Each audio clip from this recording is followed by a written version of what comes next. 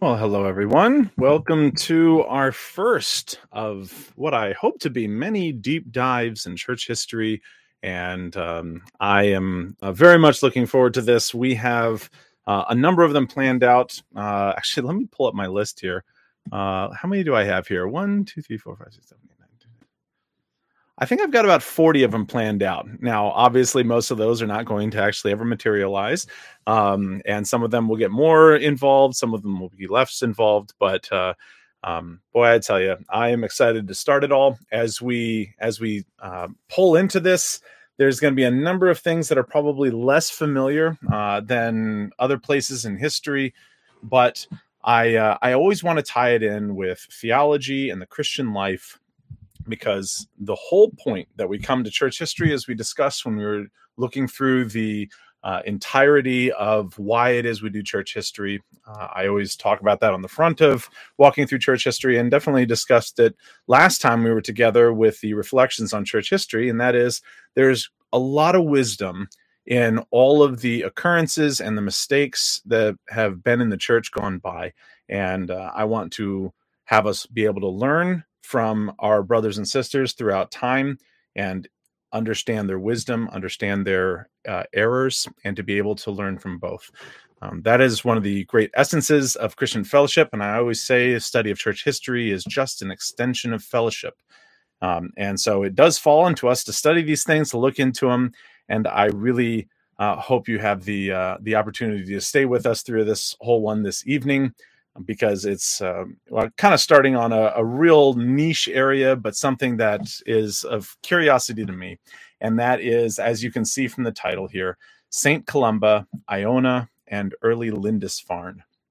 Now, you may well be forgiven if you look at that and go, I have no idea what century we are in. I have no idea what country we are in. I have no idea where in the world we are. And if that is the case, then welcome to the wonderful world of 6th and 7th century Celtic and Pictish, also known as Scottish and English history.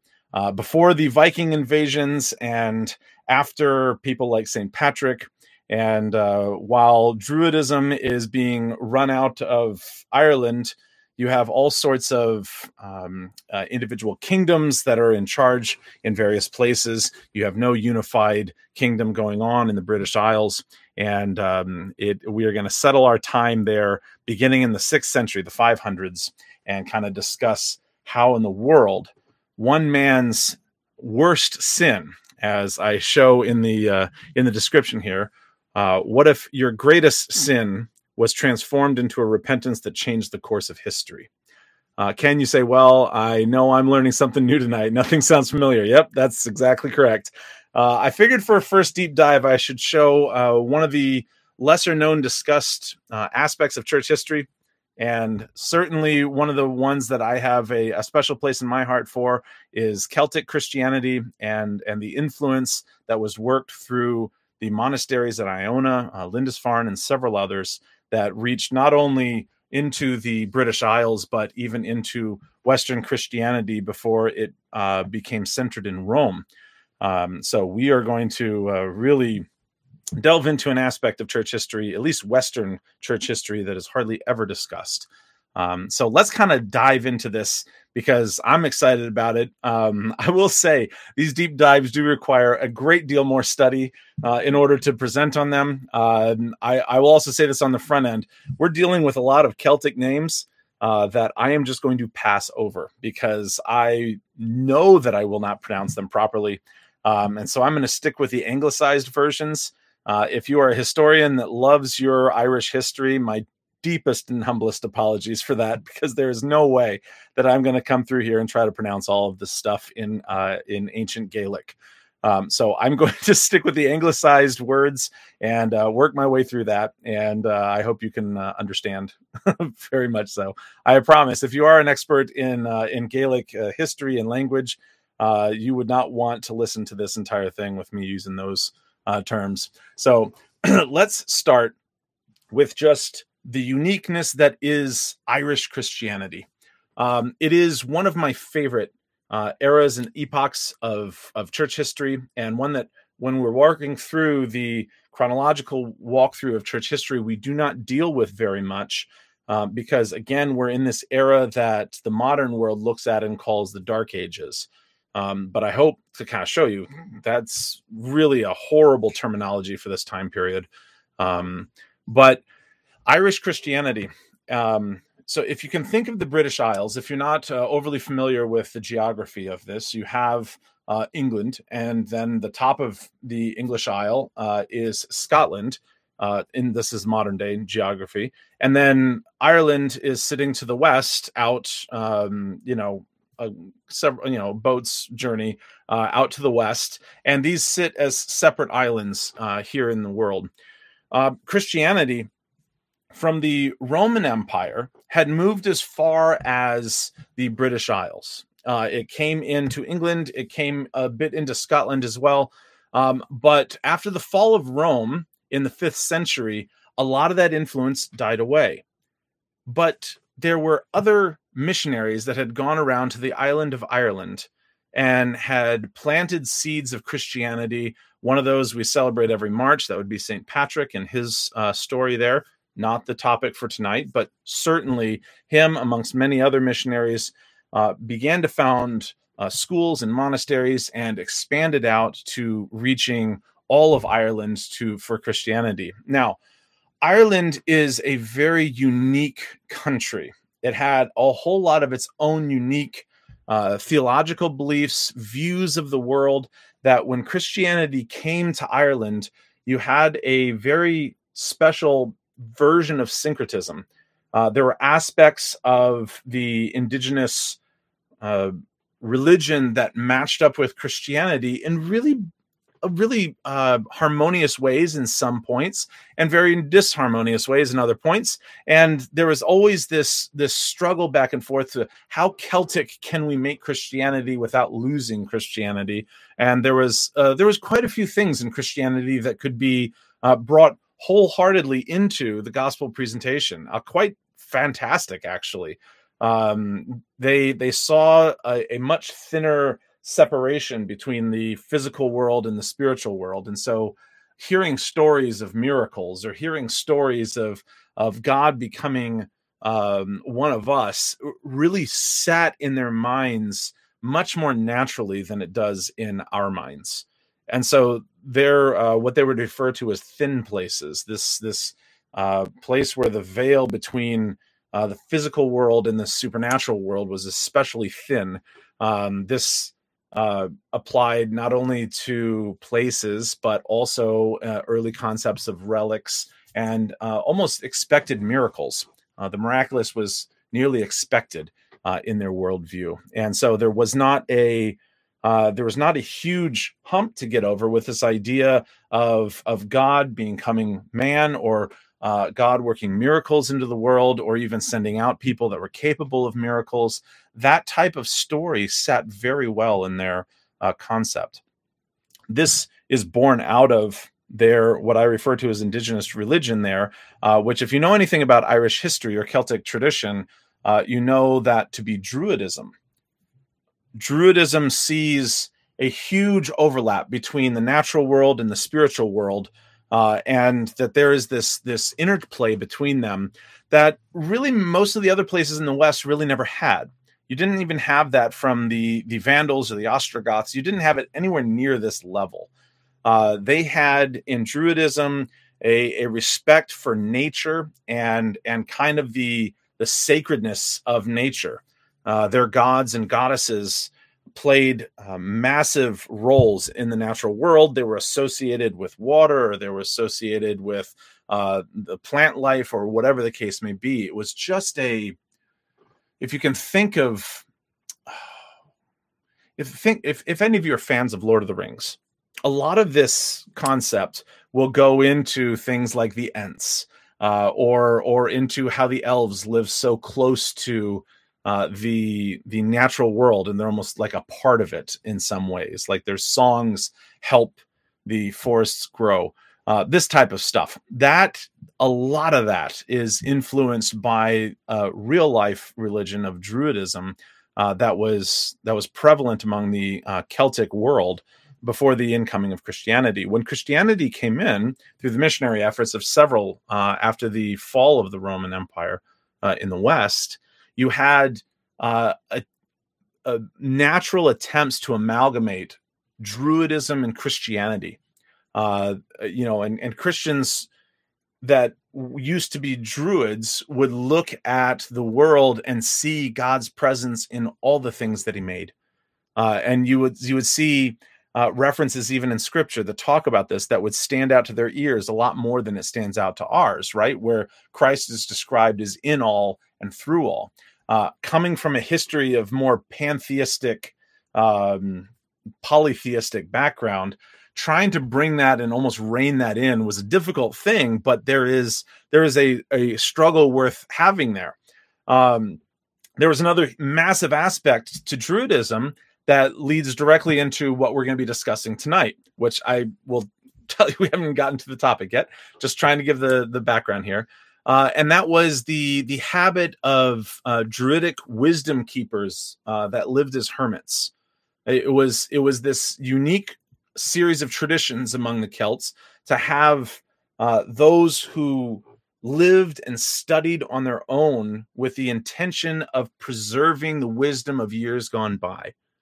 And this is a fascinating aspect of Druidism that comes very comfortably into 5th century, 6th century Christianity, because the influx after the fall of the Western Empire of monasticism into the Christian worldview, into the Christian thought, takes this concept of preserving wisdom from years gone by and brings it straight into monasticism.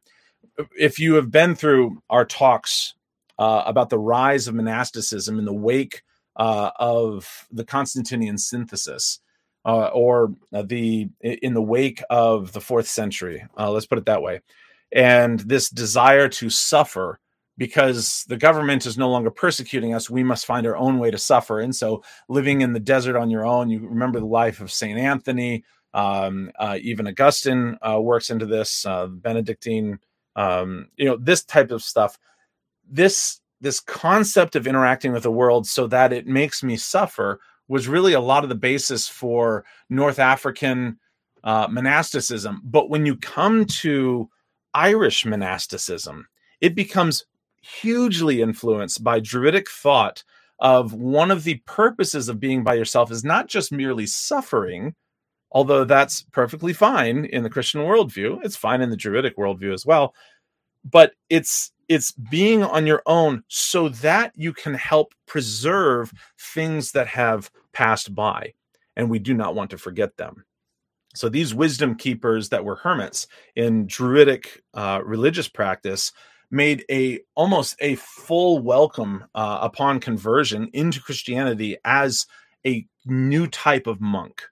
Not that other monks weren't studying, but that these specifically focus themselves on the preservation of texts and of wisdom from years gone by. A lot of this had this ideal of being removed from a culture, this kind of hermetism, so that you can preserve something from the ebbs and flows of culture. That is a huge part of what we're going to talk about tonight. Now, let's start.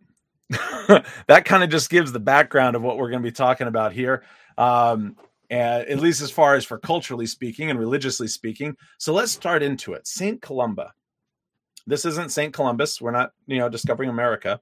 I want to give you your time dates on this, not because I think history is really helped by studying things in accordance with just dates, but because when we do these deep dives, we're going to be launching into various aspects. So we're going to be in a different century almost every time we do this, because I'm not doing it chronologically anymore. So let me give you the dates. St. Columba, born in 521 and died in 597, 76 years old. 521 to 597. So I want you to first, point out any date that I give you in anything in the British Isles in the 6th, 7th, or 8th centuries. Those dates are largely going to be approximate. We don't have his exact birth date. We actually do have his exact death date, But we don't have the exact date he left to found Iona. We don't have the exact dates of certain aspects of things that we're going to study. It's so very difficult to settle out dates on things that we have very little records of. In some instances, we'll have a book that's been preserved from this time period, but we won't have like the houses or the monastery or the church or the hospital or the school, because again, at this time they were made out of timber and thatch roofs, and so these things do not preserve throughout the years of history. It's not like stone or marble or even limestone. You're not going to have massive things here, and so when we do archaeology for this time period, it is exceptionally difficult to actually settle out where everything was and exactly what it looks like. A lot of these time periods, you have land changing hands back and forth based on who won what and who's living in the stone circle on the top of the hill now. But as far as for monasteries and birthdays and exact happenings, just understand the dates during all of this are with a little asterisk next to every single one of them. And the first one being his birthday, 521. So just understand that. He was born in Ireland. And by the time he was about 30 years old, he was ordained as a priest, and he was studying under a very well-known saint named Saint Finian. Now, this is, I'm going to use these terms saint. Now, I know theologically, all Christians are saints. That's how it kind of works. But in history, we have to, work with the cards that history deals us. So Saint Columba, Saint Finian, these names, Saint Finian was a very well-known teacher that had accomplished in Ireland a very broad missionary endeavor that had settled monasteries and training schools and universities even throughout the country. And most of Ireland at this point had been Christianized to a great degree. I mean, more than 90%. Now, I want that to kind of settle in how significant that is, because at this point, England, which had a large Roman influence in the 4th century, after the collapse of the Western Roman Empire, England was well, I mean, it wasn't even England. It was dealing with the invasion of the Anglo-Saxons at the time. There was no long-form establishment of Christianity in England, and the land of the Picts, which we now know as Scotland, was really no different. You didn't have any massive involvement of Christianity. You had a lot of very unreached peoples. And so, but then in the middle of that stands Ireland. And Ireland sits as a very unexpected beacon of learning and scholarship during a time where the Western Roman Empire had collapsed and people were wondering how in the world Christianity in the West is going to survive. And then Irish Christianity goes to the work of preserving wisdom and sending out missionaries and settling up monasteries and even to hospitals and schools and all sorts of other work there in Ireland. Well, that work wasn't being done in Scotland, and it wasn't being done in England to any measurable amount at this point. But Ireland was still a place that was, as far as for Christianity was concerned, flourishing. And there was a lot of monks and a lot of learned people, even in the mainland, in what we now know as France and Germany, throughout Western Europe, that would look not to Rome for guidance and for direction, and certainly not to Constantinople yet, but would look to Ireland. And it was a time period of really unusual alliances that would certainly welcome more study from people who are Christians these days, and that's kind of why we're starting here in the 6th century. But Saint Columba, he was born to a royal family and had actually claim to royal lineage. But then again, a lot of people did, because when we're talking about king, we're not talking about just a singular king. We're talking about multiplicity of lower lords and rulers, and kind of how all of these things worked out for the rest of the medieval age as well. You had all manner of levels and royal blood, this and that. But he became ordained as a priest and was studying under, as I had mentioned, Saint Finian. Now, Saint Finian had part of this part of Irish Christianity of preserving works throughout history, and that's that part of influence in Druidism that makes it such a unique thing for scholarship and for the preservation of things. One of the possessions that Saint Finian had was a psalter, which was an entire Latin translation of the Book of Psalms. And Saint Columba in 560 makes a copy of the psalter, and it ended up. Now, this is the strangest thing to modern ears, but I just want to lay it out to you first, and then I'll come back and explain it. It ended up causing an entire war that led to the death of 3,000 people. Now, let me explain the story about how that happened. St. Columba made a copy of this psalter for his own personal preference, or for his own personal consumption and use. And St. Finian had a dispute over the reality that he believed that any copy of his book would belong to the owner of the original book. And this actually ends up being a copyright dispute between these two monks. St. Finian, who had owned the Psalter, said anything copied out of that should belong to me because that information in there belongs to me. And again, you see almost this appeal to it's his responsibility to preserve that kind of stuff or that specific aspect of Christianity. And St. Columba looks at that and goes, I didn't detract anything from your book. It wasn't something that cost your book anything. I did it. It's my work and I can continue on. Besides, you didn't write what was in there. You just merely have a copy of somebody else's book as well. It doesn't really work like that.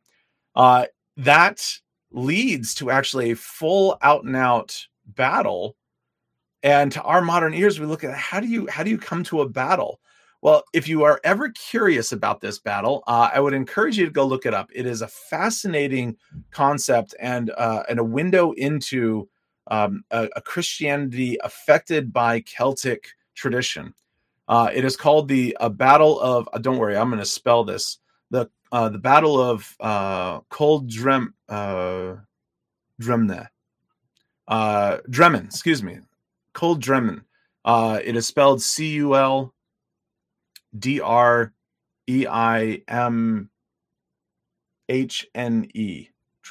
Yeah. I want to make sure I get this right. Dreimhne. That is correct. Okay. Cold Dremin. It is more commonly known as the Battle of the Book.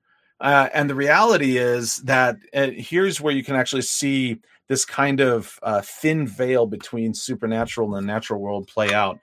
In this battle, they each would take the book that they were trying to decide who is the actual one who owns this.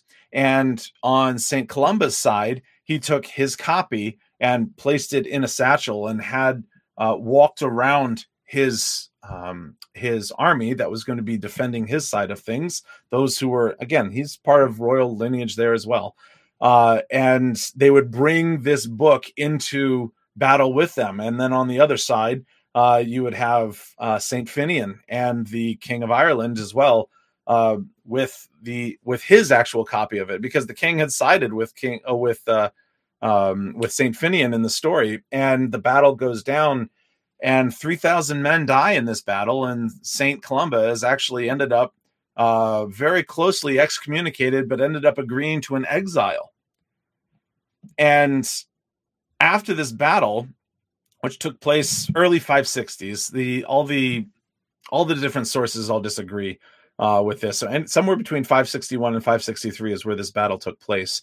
Or 560 and 563 is where it took place, because by 563 we find that that Saint Columba is exiled out of Ireland, not to any place specifically, just get out of this country entirely. And so you have the start of a story where this man and his 12 most dedicated companions are all exiled from Ireland, given a leather-coated wicker basket of sorts, which you can call a bit of a boat, to sail away. And if they all drown at ocean, I suppose that's fine too. But exiled at least off of our island, and they can go somewhere and try to scratch out a living for themselves somewhere else. Well, St. Columba left Ireland and found himself up amongst very distant relations of his up what we would call Scotland. I'm going to use a lot of the modern words for this so that we don't get really lost in the weeds here. And he comes to a little windswept island called Iona. And there he and his 12 friends built a church and a monastery right there on the island of Iona, and had a goal of reaching Scotland in the same way that Ireland had been reached for Christianity. Now, this is kind of where I go into the more personal theological side of this. St. Columba's response in the aftermath of the battle was one of deep regret. He writes about the concept, and has written about his reaction to this, is that he desired that after this to live a life of repentance and of contrition in order to make up for the loss of 3,000 people. He saw it as his responsibility to personally evangelize that many people for the rest of his life. He would dedicate all of these pursuits to reaching that many people. And from where he sat in Iona, which is on the western shore of Scotland, where all of the inlets and islands all kind of break to pieces out there, they settle up on this island and build a church and a monastery and a library to accomplish in Scotland what had already been accomplished in Ireland. They end up settling in the island of Iona and used this as a base for the conversion of Scotland. That is in 563 AD. When they were working in the midst of all of this, one of the aspects of Iona was to bring into the reaching of Scotland the same Celtic Christianity, the flavor that it had come with this concept of preservation of things, teaching and training of people in order to go out as hermits and missionaries into the world, to reach them, to evangelize people, to build schools, to build hospitals, whatever the case may be. And Columba and his companions saw it as their responsibility in their exile to reach Scotland for all of this. And successful were they. So successful, in fact, that they ended up expanding out missionary journeys and monasteries throughout all of Scotland, and ended up being asked to come and found similar purposes down in Northumbria, down in what is now modern-day England, and founding other places down there for the same purpose. But I want to talk about a little bit about Iona first, before we kind of move into that. St. Columba had his goal in mind as one of building a life of repentance, making up for what had happened at Coldremne. And the reality is that, in Christianity, we know we cannot make up for our sins, but we certainly can pursue amends in the midst of being forgiven. And that is something that I can say personally, after reading a lot of St. Columba's story, I can at least appreciate to a great degree his fervor to live in accordance with and bear fruits in keeping with repentance, because he certainly did that. And he took everything that he knew and made it a possibility to continue to reach the world. Now, this wasn't even in just preserving information, like just as a library, but it was preserving it in a very uniquely awesome way. If you ever have a chance to look up, or if you're watching this, you have or listening, and you have your phone in your hand, you're welcome to search for this, called the Book of the Kells. The Book of Kells, Kells. and just look at some of the designs of the type of preservation work that they were doing in Iona. That book was written and copied, illuminated there. It is simply a remarkable thing in Irish history and in Celtic Christianity to not just simply preserve things or to make things. When they make crosses, for instance, or when they make engravings, that is never a simple one. A Celtic cross has all sorts of metallic inlays that have lace work and interweaving knots and all sorts of fancy stuff. I find it absolutely one of the most beautiful parts of art history. It's why actually I wear a ring with an Irish cross on it. And there was a lot of aspects to that could be brought into this world of illuminated manuscripts. And if we're going to preserve a Bible, what kind of decorations do we do for a Bible? If it's the most fantastic book of all time, shouldn't we have the most fantastic physical book of all time? And you can see this overlap between the physical and the spiritual world, where if what we're reading in the text speaks of reality to such a beautiful extent and an inlaid extent, then what should that book look like? And you're going to see design for things like the Book of Kells, which is still, by the way, in I believe it's in the British Library in London now. Or no, that's not true. I believe it would be in an Irish library or Irish museum. I'm not sure where that is right now. But you would see things that arise out of this way of preserving things, not as just rank information and not just in just a dry way, in a dry manner, but even if you're just copying down, we actually still have Columba's Psalter, the thing he wrote with his own hand. We actually still have that exact book. The most of the pages at least, and even he wrote very beautifully.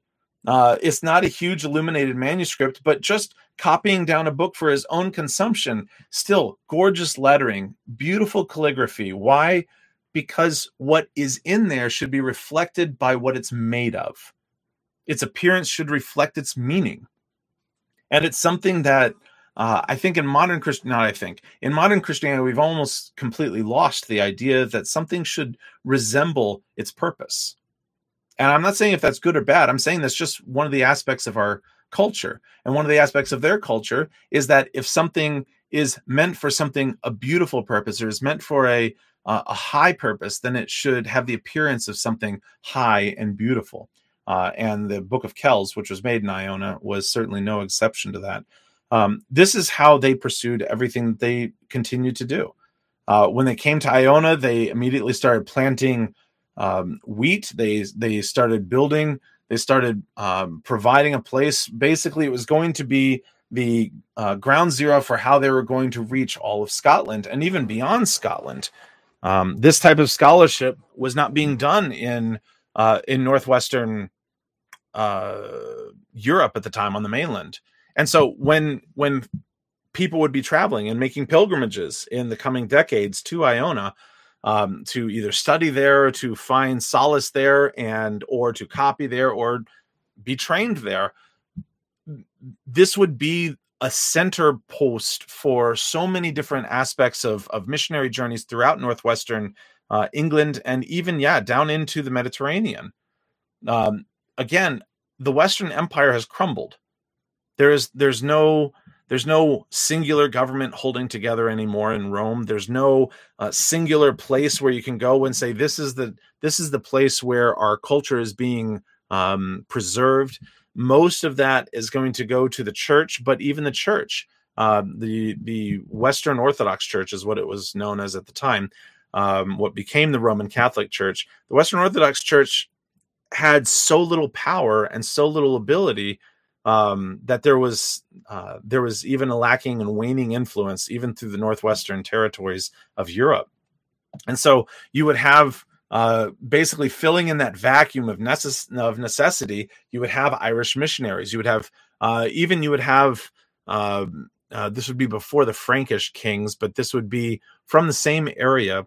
those leaving the mainland to come and be trained by Celtic Christians and then go back home. And so this form of Christianity eventually starts influencing multiple different places and countries throughout Europe and England, but primarily it is in the British Isles where a lot of this influence plays its role.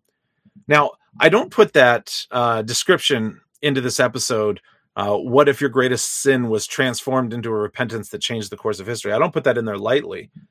Most of the history of Christianity in England and in Scotland, in Wales, and in at least as it developed in the later years, can be traced back to Saint Columba and his exile.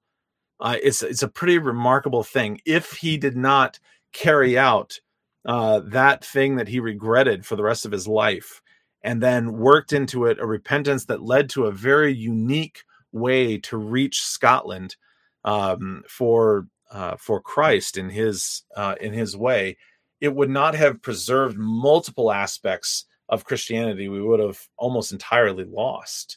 And we're going to kind of get into how that happened.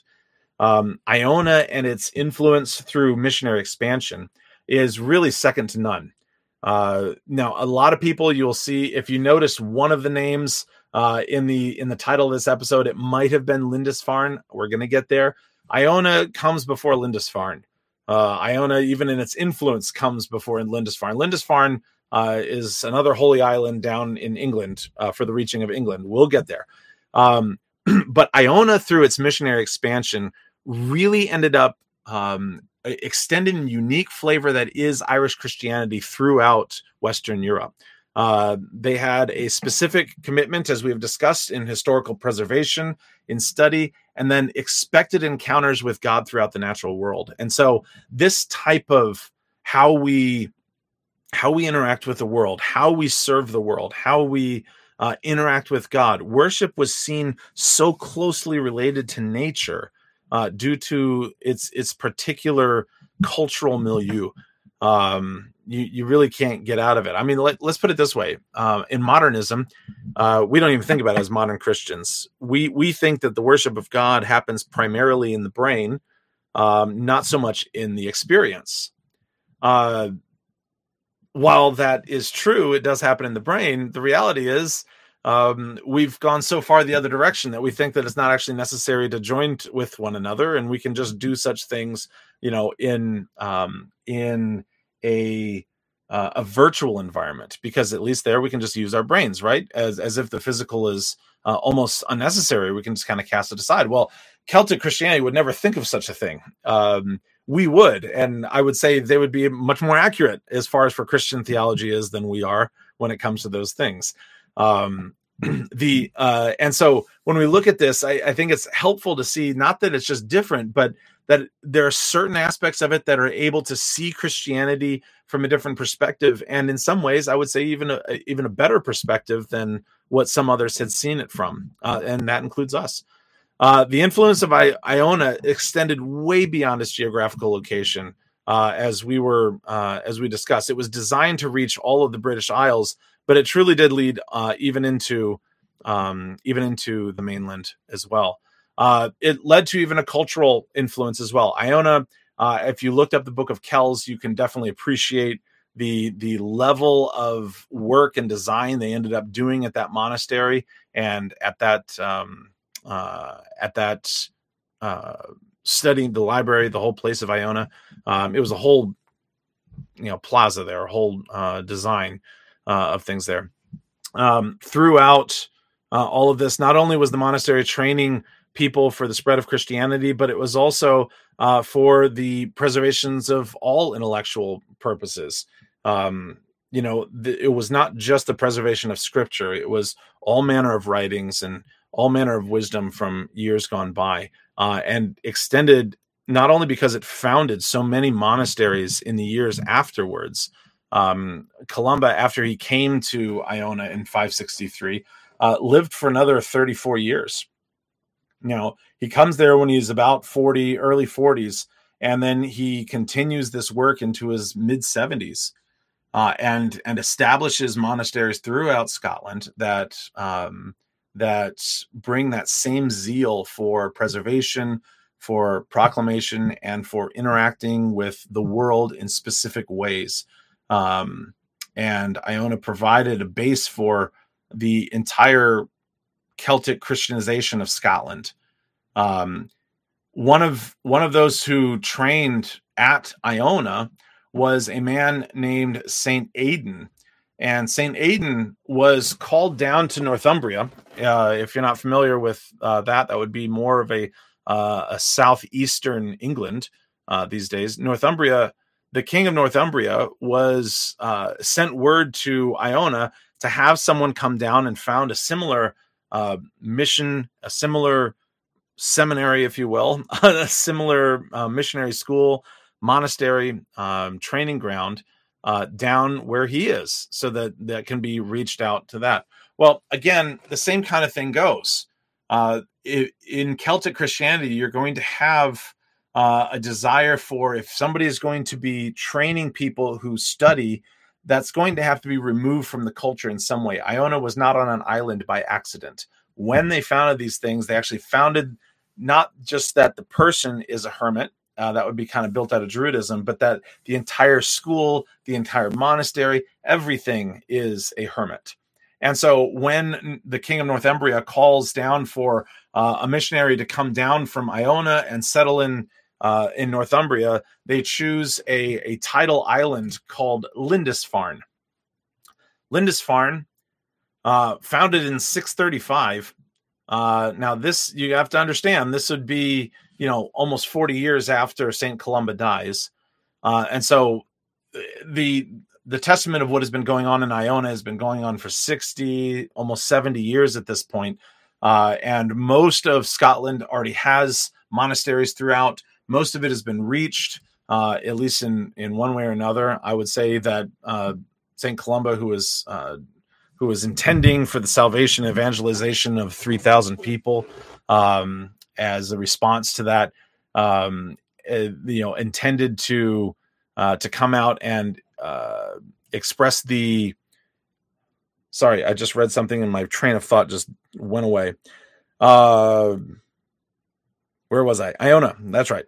Iona had reached out to a lot of Scotland, and the Northumbria and the lower parts of England had yet to be reached. And so their desire to have those come down and do what had been done in Scotland throughout southeastern England was certainly there. Question here, Ken, you ask, did Columba and St. Finian ever reconcile? Oh, that's a good question. Let me think through this here for a second.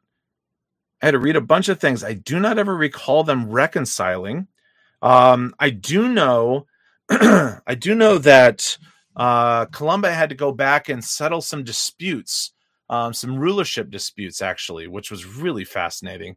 I do not believe I had ever read about Finian and Columba ever reconciling.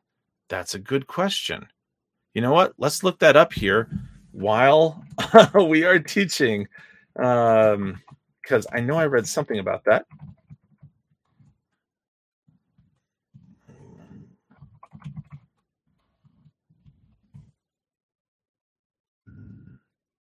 Meanwhile, while I'm trying to pull up some of these things,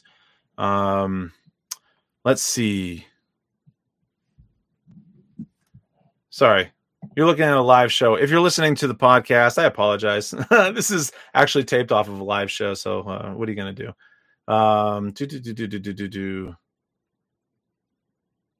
Yeah, I didn't think so. Okay, so one of the books I was reading here, yeah, that's where he was. Okay, I thought he had stated something about it. He said, no, there's actually no historical evidence that they ever reconciled. Fascinating. It doesn't mean that it doesn't happen. There's all sorts of things from this time period that do not get preserved. Ironically enough, a time period that's built around the preservation of things does not preserve its stories very well. So no, as far as I can tell, and as far as I am reading, there was no reconciliation between the two of them that we are aware of. I would imagine something had to have happened at some point, because their paths must have crossed at some point in the next 30 some odd years, as entire countries were being Christianized and monasteries were being founded everywhere. Though I will say it is possible that two branches in the middle of all of that, just never interact again.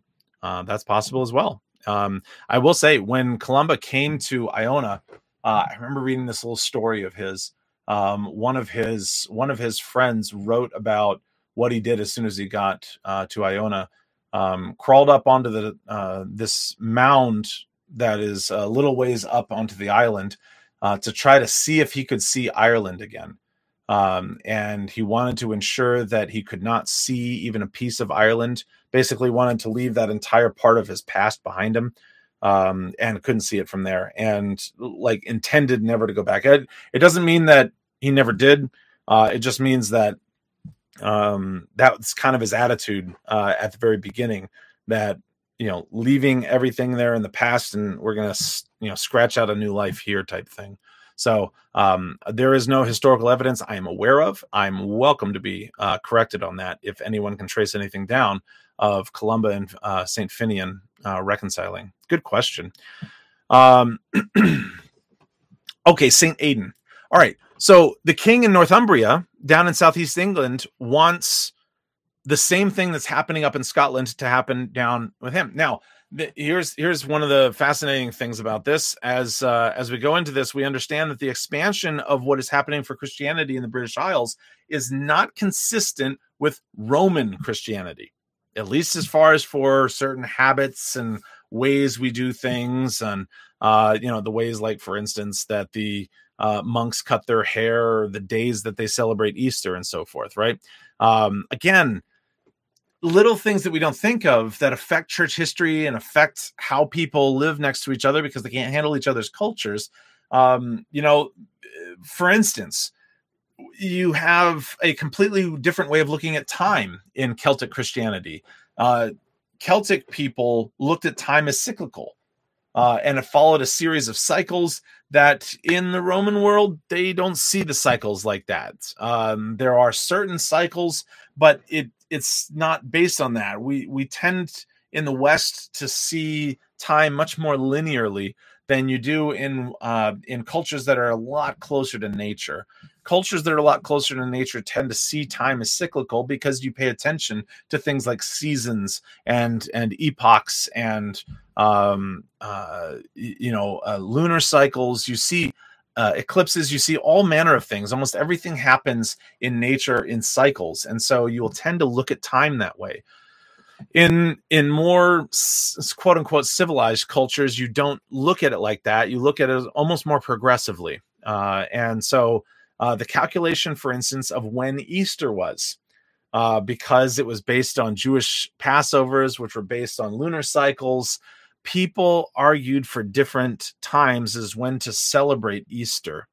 Not in finding out when the exact original Easter date was, but in how to celebrate it going forward. That's not really a small thing. That was actually a pretty big discussion throughout church history, is how do we actually settle out when Easter is. And even today, Eastern Orthodox Christians celebrate Easter at a different time than Western Christians. If you're Protestant, you celebrate at the same time as Catholics, because we have a shared history, obviously, in the West.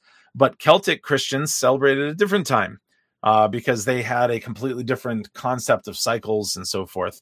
And so that's really hard, because when there's a resurgence of Roman Christian influence in the 7th century, as the power of Rome starts growing, not as a culture, but as a church, all of a sudden it kind of runs into each other. And that's going to happen in the 7th century. We're going to see it. Lindisfarne is going to be one of the places that happens. Lindisfarne, however, it's founded in 635. St. Aidan is the one who comes down and does this.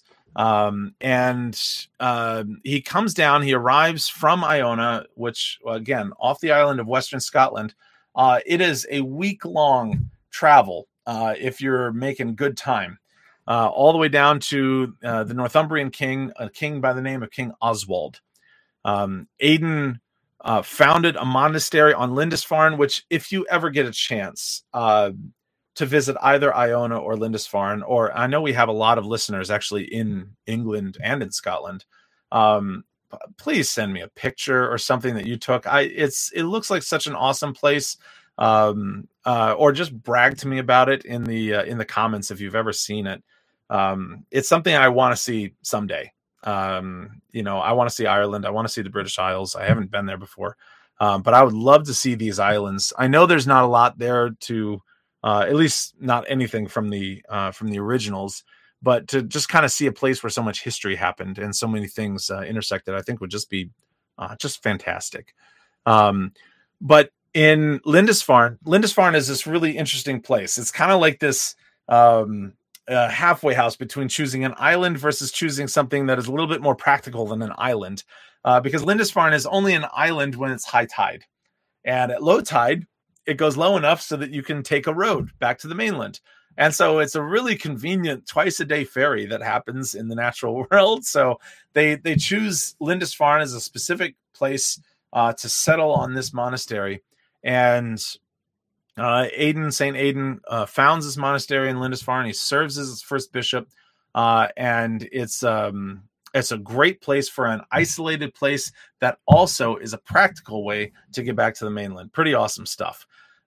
Suitable place for a monastic life and, all sorts of things. And plus nearby, you could have King Oswald to be its patronage, to be able to pay for all of this. Kind of nice to have a king that's willing to pay your bills to establish places like libraries, something I want to do someday. So if any kings are listening and you want to pay for a library in upstate New York, you're welcome to suggest an island. I'll help. The Lindisfarne world, and even the community that they built there, the monastery, the training center, library, everything, brought a whole lot of Celtic Christianity now into southeastern England. Southeastern England then becomes a huge center of learning and Christian scholarship. Again, I don't know why I keep sending you out for stuff like this, but that's probably what's going to be with these deep dives. If you want to see kind of some of the stuff that was going on there, and you can see how well influenced it was from Iona, look at the Lindisfarne Gospels. Most likely, at least in part, were decorated and composed on the island of Lindisfarne. Whether part of it was in Iona or some of it was on the main, people argue about that kind of stuff. But because it's so awesome, I'm going to go ahead and attribute it to Lindisfarne anyway. So does almost everyone in history. But the Lindisfarne Gospels, again, absolutely gorgeous works. And again, the focus on the Gospels, the focus on Christ, God who became man, did miracles and lived among us. I mean, that kind of stuff, Celtic Christianity just eats up naturally. And it's really, really fascinating to see it as they begin reaching out into this now new Anglo-Saxon world, and something that's not even a gathered together country yet of England. We've got all sorts of different pieces and parts, and we'll have that for another 300-400 years. But Lindisfarne is now going to be a center for reaching. So as all of that had happened in Irish Christianity, and then as Iona was used to reach all of Scotland, now Lindisfarne is going to be used as a jumping point to reach all of England. That was at least the intention. And for all practical intents and purposes, it worked. You had multiple monasteries all throughout England, all throughout Scotland, all throughout Ireland. And all of it was Celtic Christianity. Now, that leads to some issues. And some of them I've already even hinted at. And, anytime you look up Lindisfarne, you're going to hear Viking raids and things like this. That's all 8th century stuff. Right now, we're going to deal with the stuff back here and that's why I say early Lindisfarne, because this is the stuff that when we're Christians studying other Christians about how they handled issues, this is really where the meat of it is at. And one of those, and where some of this study is going to end up finishing up tonight, is the Synod of Whitby. The Synod of Whitby, Whitby. The Synod of Whitby took place in 664. Right? It was a church council in Northumbria, right there where Lindisfarne is, and the issues that were coming up was we have disagreements between Celtic and Roman Christianity. Again, in the 7th century, the re-rise of the Roman Church's influence on the outer parts of its influence, that kind of stuff began to have a rise again. Remember, if you're getting your concept of all these timelines and going in your mind, the by the time we get from St. Columba's death, and then you've got St. Aidan going out, Lindisfarne getting settled, and all these types of things. Now we're going to find ourselves in the 660s. Since Columba's death, all of Islam has been written and invented by Muhammad, and they have expanded across the entirety of North Africa. So, a couple generations, a lot of change that happens. And you can have all sorts of arguments between, Vandals, Ostrogoths, Visigoths, and all this kind of stuff. But then when you have massive Arabian armies and the Moors coming in, you have a quick joining together to try to fight some of these things back. And that does lead to a much stronger response of the Roman Church at this time. And so in the 7th centuries, if you remember, there was a pretty significant resurgence of the Western Church at this time. They saw themselves as the preservers of Latin tradition and all things Rome. They did not agree that, Rome had moved its empire to Constantinople, even though that's actually what happened. The preservation of what was Rome. And that fell to the church because there wasn't any Roman leaders anymore. And so once that kind of power came back again, the influence and insistence of Roman Christianity and the Roman style of Christianity and worship and dress becomes central again. And when you have Celtic Christianity having spread from Ireland to Western Scotland to all of Scotland to now down to Northumbria and to all of basically all the British Empire, or not the British Empire, the British Isles at this point, where Roman Christianity is going to first run into that is going to be Northumbria, southeastern England. And when it happens, Rome doesn't really take kindly, even at this point in history, because they're starting to argue for this primacy of Rome as almost the way of it having always been, which in reality wasn't. But hey, when you're writing your own history. And so the Synod of Whitby takes place in 664. The king in Northumbria has one of these issues. You needed something to solve, right? The king was a king named Oswiu at this point, and he was a Celtic Christian, and his wife, whose name I am not even going to attempt to pronounce, was a Roman Christian. And so the disagreement reached all the way into the king's household about how exactly to deal with these things. The main central issue was the calculation of Easter, when we should celebrate Easter. The Celtic method was different than the Roman method. And so when you have disagreements on that kind of a level, it's kind of hard to worship together if you're holding Easter on different Sundays. But also one of the aspects of the monastic tradition was the haircut of monks, which to you and I probably sounds like a small thing, but the Celtic tradition, the tonsure, the haircut for the monk, involves shaving the front of the head from ear to ear. The hair of the back was intact, but the hair basically from the midline from ear to ear all the way across the forehead. Basically, they all had 7 head, how many fingers, all the way back to the center of their head. And it was part of a style that called into memory a saint from years gone by. Well, the Roman style was a very different style. It was where the crown of the head was shaved. Basically, you got the bald spot, and then around the side as well. And it resembles what the Roman Church believed to be St. Peter's haircut, at least at certain parts in history.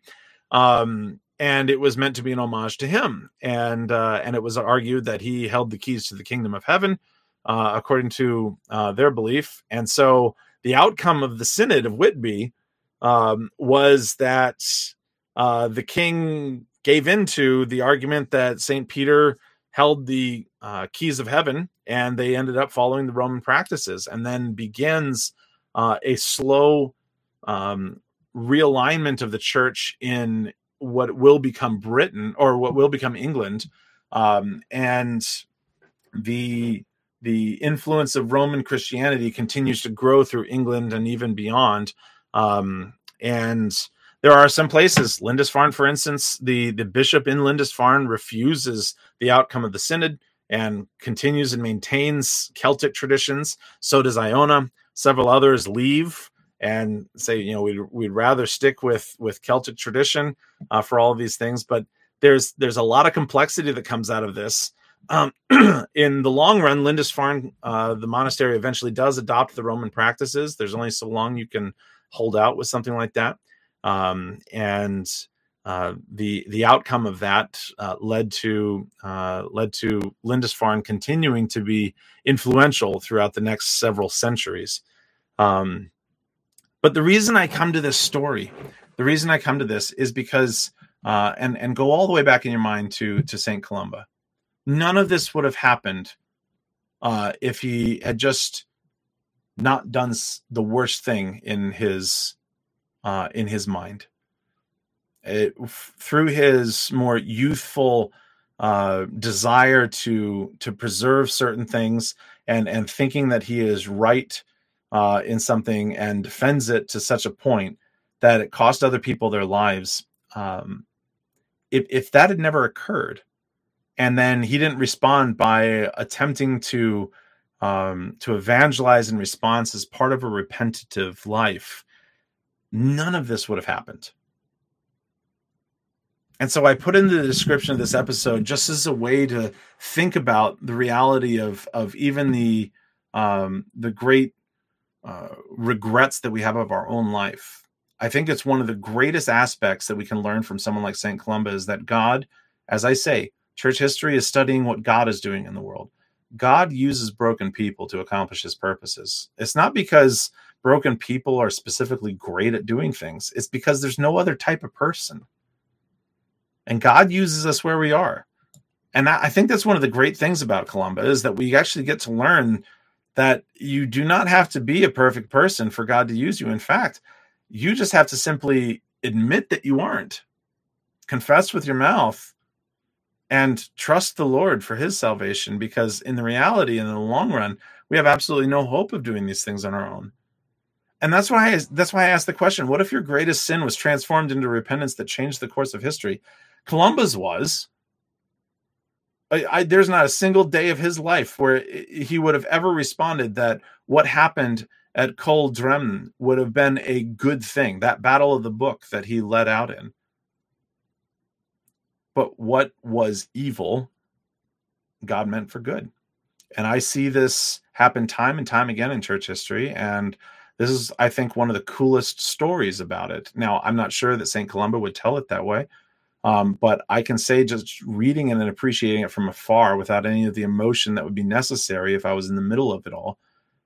Remarkable story, and someone that I enjoy learning from both in his wisdom and in his warnings. And in reality, that's how we should always learn. There's always wisdom and warnings when attached to sinful people. And for one, I am grateful for St. Columba. I'm grateful for Iona. I'm grateful for Lindisfarne. I'm grateful for places and people whose names we don't even know that preserved things like this for us. We need to be about the same thing. Lord's blessings to you all. I hope you enjoy this first deep dive. We've got other stuff coming, a lot of things coming down the pike. Again, and I know several of you have reached out to me and have made suggestions for deep dives. Some of them are great. Others of them are beyond my scope of anything I could ever do for the next couple of years. So if I don't get to yours quick enough, have no fear. I do have a list of them, but I will and look forward to discussing as many of these as I can. You never know what century you're going to be in, but here at least I hope you can appreciate Celtic Christianity in the 6th and 7th century a little bit more. Lord's blessings to you all. God be with you.